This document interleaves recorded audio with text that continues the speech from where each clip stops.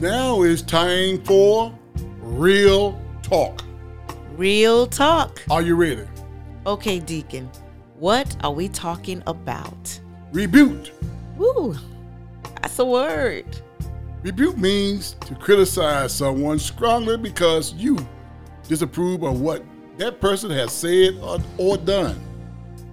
Rebuke in the Bible has a similar meaning, except it's stronger than Rebuke 2.0.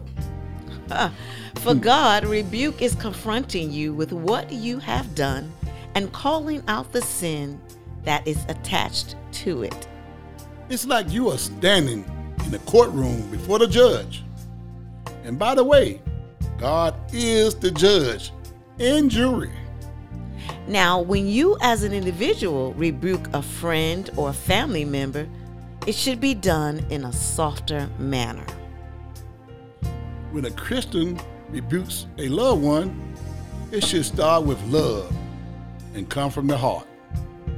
Count to 10, take a deep breath, gather your thoughts, and then firmly express sharp disapproval because you have to be truthful. Tell them why you are doing it, how you want to help them, and save them from harming themselves or others by their actions. We rebuke our brothers and sisters in order that they might see where they're going wrong and improve, because we're supposed to be our brothers and sisters' keepers. The goal of a godly rebuke is to restore, not just correct. A rebuke from a family member or friend may not always feel good, but it's for your own good. Proverbs 27, 5-6 reads, "An open rebuke is better than hidden love. Wounds from a sincere friend are better than many kisses from an enemy."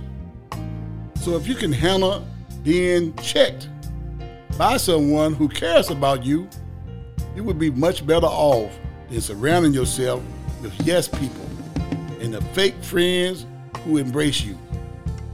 So just to recap, it's okay for us to rebuke one another, just not at a 2.0 level, not at a God level. When you rebuke, say what that person did wrong. Say why you think it was wrong. And say it in as few words as possible. Before confronting them, take a few minutes to write out your thoughts. Then pray that they receive it the way God intends for them to, out of love and not condemnation. Now, that's real talk, which we're going to need this in 2024. Trust me. Be sure to listen to us on the K-Way Digital Broadcast app, KWAYDB, and guess what? It is free. Yes, it is. And online at www.kwaygospel.com. And we're also on Spotify, Apple Podcasts, and Podbean Podcasts. So please don't miss your blessings.